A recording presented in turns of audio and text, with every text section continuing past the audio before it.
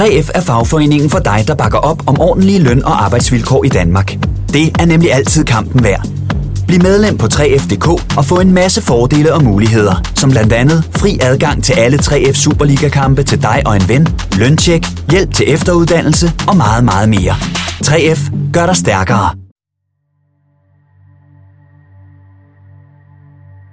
Det var en pænt beruset Gunnar Viggo Frederiksen, der stod i lufthavnen den morgen kl. 04.49 i 1968. Han svajede lidt og kiggede ind af de nu lukkede glasdøre på kontoret for flyselskabet Island i Reykjavik Lufthavn. Nattevagten kom forbi og gik hen til Gunnar. Han kendte ham udmærket, for Gunnar havde været pilot for flyselskabet indtil for nyligt, hvor han havde fået en fyreseddel.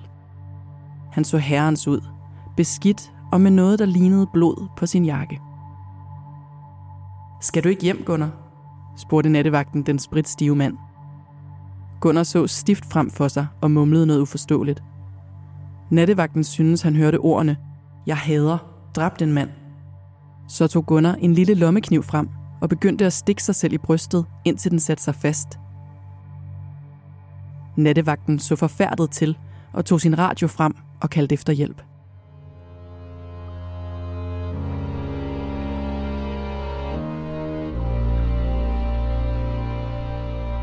Du lytter til Mord i Nord, en podcastserie om nogle af de mest opsigtsvækkende drabssager fra Norden.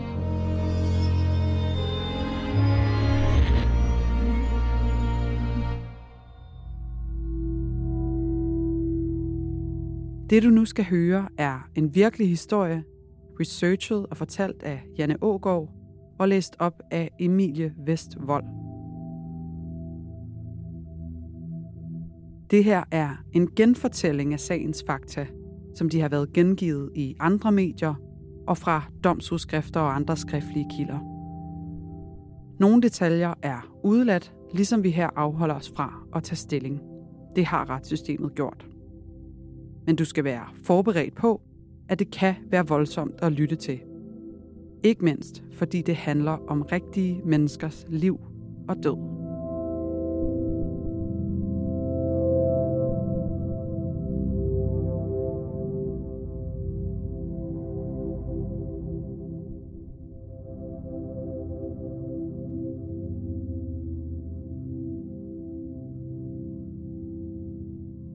Da politiet ankom til Reykjavik Lufthavn, havde Gunnar gemt sig. Med hjælp fra et par flymekanikere gennemsøgte politibetjentene den lille lufthavn og fandt Gunnar, der sad i et mørkelagt depotrum og røg en cigaret. Stikkene i brystkassen var overfladiske, men han blev anholdt på stedet alligevel. En time tidligere havde Gunnar sat byen, ja faktisk landet, på den anden ende ved at tage en grusom hævn.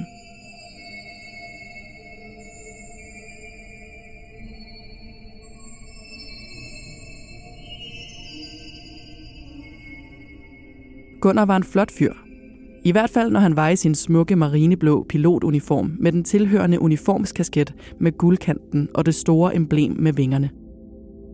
Gunnar havde lige siden sin barndom drømt om at blive pilot. Han blev født i 1922 på Island og havde et kærligt hjem med 2 forældre, der elskede hinanden.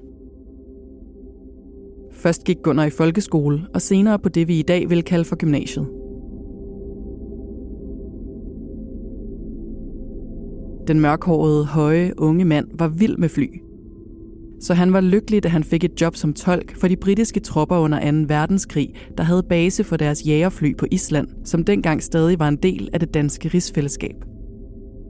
Senere arbejdede Gunnar som mange andre på en trawler som fisker, mens han drømte om at komme på vingerne en dag.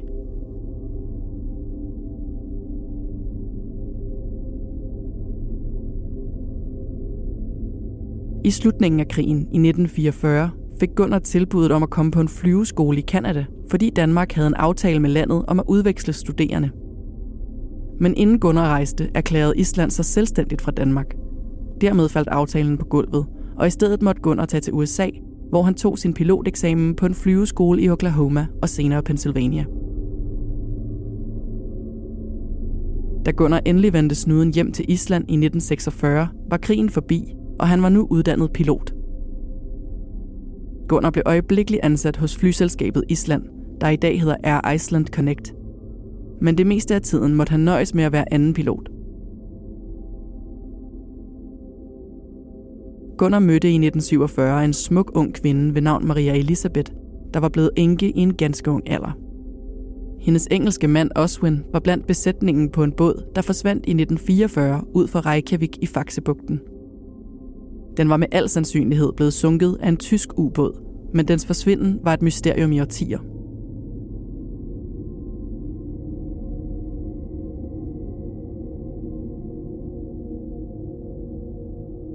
I 1947 stod den unge enke alene med en 2-årig datter og intet job. Gunnar faldt for den 2 år yngre Maria Elisabeth øjeblikkeligt, og med tiden fortrængte hans kærlighed hendes store sorg. De to giftede sig og flyttede sammen i Reykjavik, og Maria Elisabeth blev hurtigt gravid. Parret fik 4 børn med få års mellemrum. Først sønnen Arni i 1949, derefter fulgte Baldwin og Christian, og til sidst kom deres elskede datter, Ellen Maria, i 1960.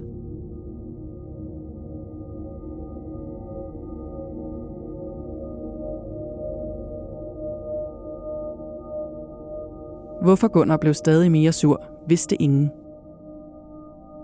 Set udefra havde han det perfekte liv med et eftertragtet og velbetalt job og en kærlig kone og 4 dejlige børn.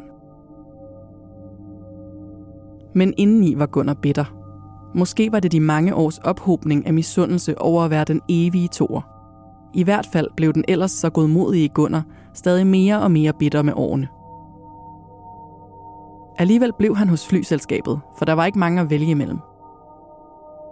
Gunnar drømte stadig om at være ham, der styrede cockpittet, men han fyldte både 30 og 40 år, uden at hans drøm gik i opfyldelse.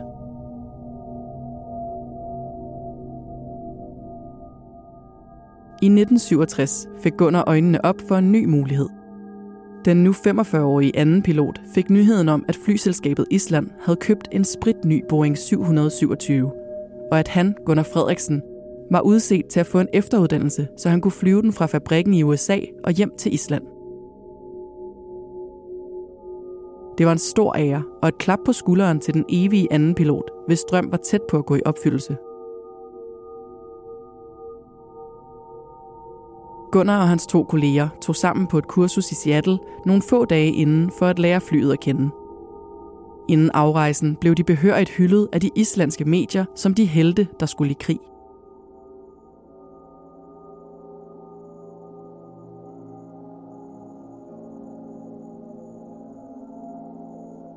Men i USA gik intet som planlagt. I Seattle fandt Gunnar ud af, at hans kursus sluttede 2 dage efter, at Boeing-flyet skulle lande i Reykjavik. Det ville betyde, at han ikke kom til at sidde i cockpittet, men at amerikanske piloter skulle stå for den prestigefyldte jomfrurejse. Gunnar forsøgte forgæves at udsætte datoen for Boeing-flyets første tur, men Boeing-fabrikkens ledelse var ikke til at hugge eller stikke i. Så længe Gunnar og hans kolleger manglede hele 3 prøveflyvninger på deres kursus, kunne de ikke overlade det nyindkøbte fly til dem. Så forsøgte Gunnar at få ledelsen derhjemme hos flyselskabet Island til at gøre noget, men her blev han afvist af flyleder Johan Gislason. Der er intet, vi kan gøre herfra, lød Johans besked til den tiltagende desperate Gunnar, der blev godt gammeldags sur.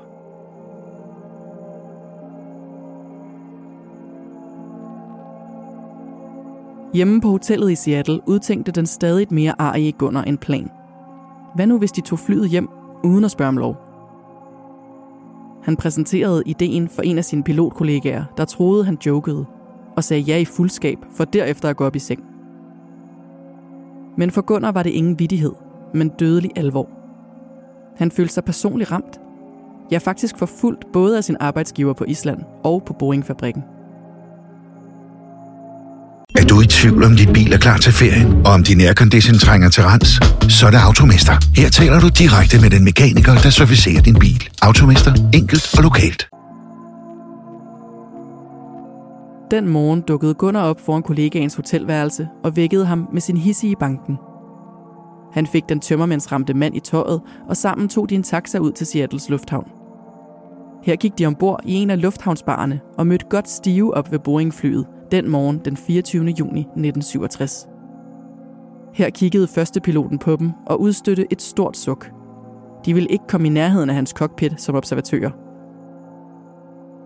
Det krævede en del overtagelse, inden han lod de 2 fullerrækker stige på som almindelige passagerer.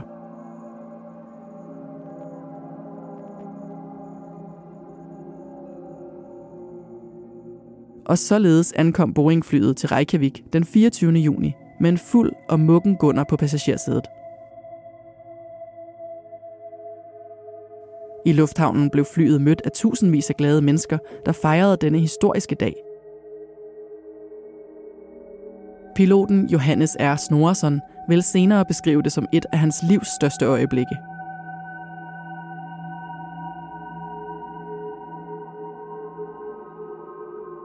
På kontoret hos flyselskabet Island ventede en utilfreds flyveleder, Johan Gislason. Han havde indkaldt de 2 fulde piloter til et møde og en ordentlig skideballe. De havde ikke færdiggjort deres aftalte kursus i Seattle, og det ville næppe være muligt at lære Boeing-flyet at kende på islandsk jord af hensyn til forsikringen. Gunnar tilbød i desperation at betale forsikringsgebyret, men fik et blank afslag. Næste dag fik Gunnar og hans kollega besked på at forklare deres opførsel. Gunnar skrev et langt brev om forløbet og hvordan hans stolthed var blevet dybt såret, da han ikke havde fået lov til at flyve Boeing-flyet hjem. På samme tid blev hans ældste søn såret i en trafikulykke, hvilket var med til at gøre Gunnar ekstra nervøs og sensitiv. At blive fragtet hjem til Island som passager var dråben, der fik bægeret til at flyde over.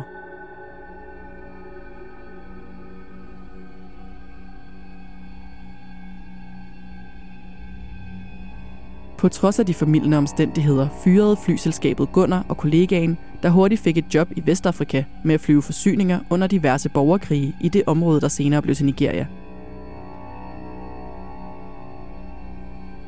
Han ringede flere gange til Gunnar og fortalte, at der ventede Gunnar et godt job som første pilot på de små flyvemaskiner. Men Gunnar takkede nej hver gang. Gunnar holdt flyveleder Johan Gislason personligt ansvarlig for fyringen. Johan og Gunnar blev ansat i flyselskabet næsten samtidigt, men Johan var hurtigt blevet forfremmet. De øvrige ansatte anså Johan for at være en god og samvittighedsfuld chef. Han var ligefrem populær.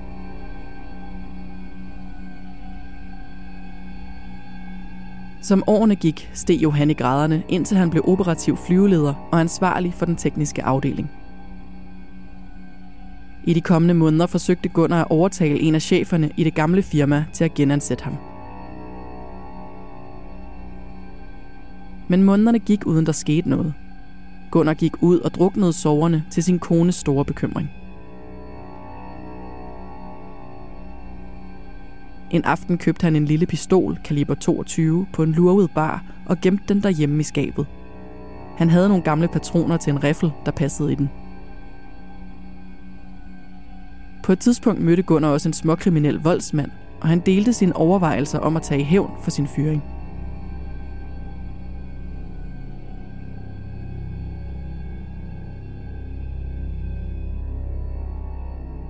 Den 8. maj 1968 så Gunnar igen sin nemesis Johan.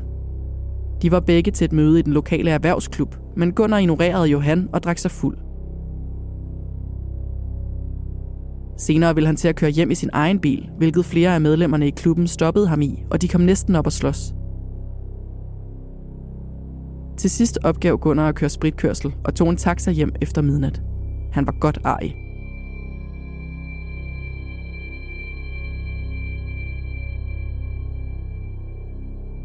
I stedet for at gå i seng, voksede hadet og vreden i Gunnar. Han havde endnu engang måttet se på den populære Johan i klubben, mens han sad uden job. Han gik ind og fandt pistolen. Hvordan han kom over til Johan Gislasons hjem, vides ikke. Men han nåede over til huset på den stille villavej i Reykjavik.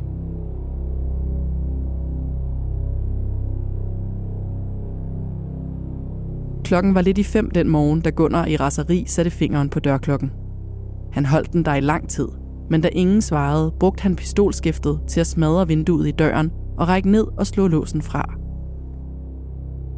Johan og hans kone Vilborga vågnede ved lyden af glas, der smadrede.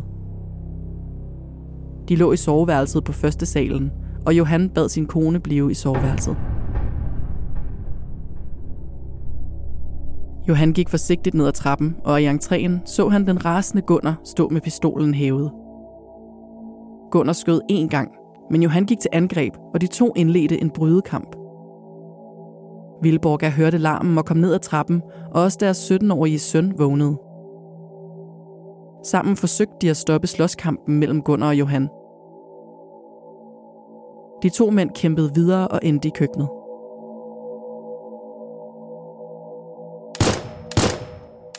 Fire skud blev affyret, og Johan blev dødeligt såret. Han faldt blødende om på køkkengulvet, og Gunnar flygtede ud af huset og smed pistolen ude foran. Imens løb Vilborga ind til naboerne for at råbe om hjælp. Få minutter senere lød de hylende sirener, og selvom redderne ankom hurtigt, stod den 43-årige Johans liv ikke til at redde.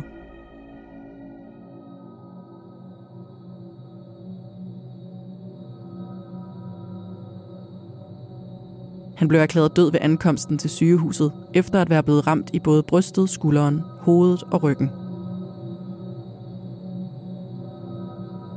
Gunnar var flygtet ud til det eneste sted på jorden, han ønskede at være. Lufthavnen og sit gamle job hos flyselskabet. Her gik han forvildet rundt med blod over det hele og smågræd. Da politiet ankom og fandt Gunnar, troede han med at tage livet af sig selv. Han forsøgte endda også at få politifolkene til at skyde ham. Dræb mig, tikkede han.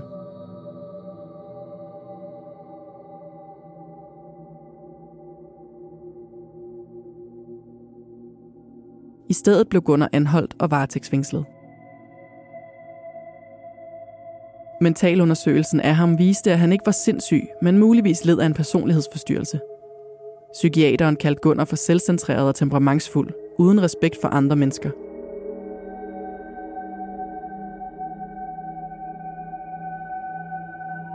Året efter drabet blev Gunnar Viggo Frederiksen fundet skyldig i drab ved retten i Reykjavik. Han havde forklaret, at han bare ville true Johan, ikke såre eller slå ham ihjel, men dommeren troede ikke på ham. For Gunnar havde købt pistolen på forhånd, og endda talt med andre om, hvor meget han ønskede at skade Johan. Desuden var Gunnars påstand om, at Johan havde fået ham fyret, aldeles grundløs. Dommen på 16 års fængsel faldt i marts 1969. Gunnar ankede den på stedet, men Højesteret var enig og stadfæstede dommen 2 år senere i 1971. Oven i det var Gunnar blevet dømt til at betale en erstatning til Johans enke og 4 faderløse børn på 1,5 millioner islandske kroner. Det svarer til omkring 75.000 danske kroner, der dengang var en stor sum.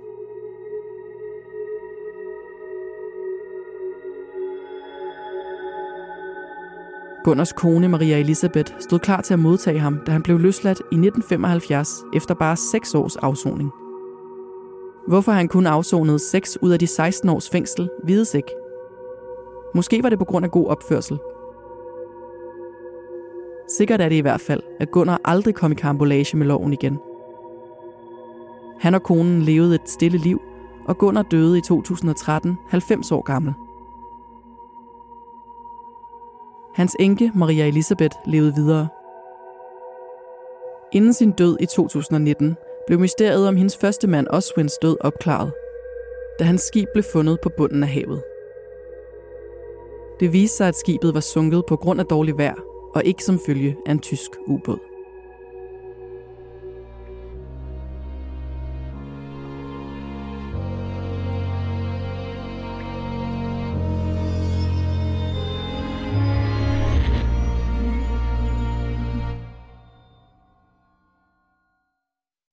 Mindre bøvl, mere Bygma.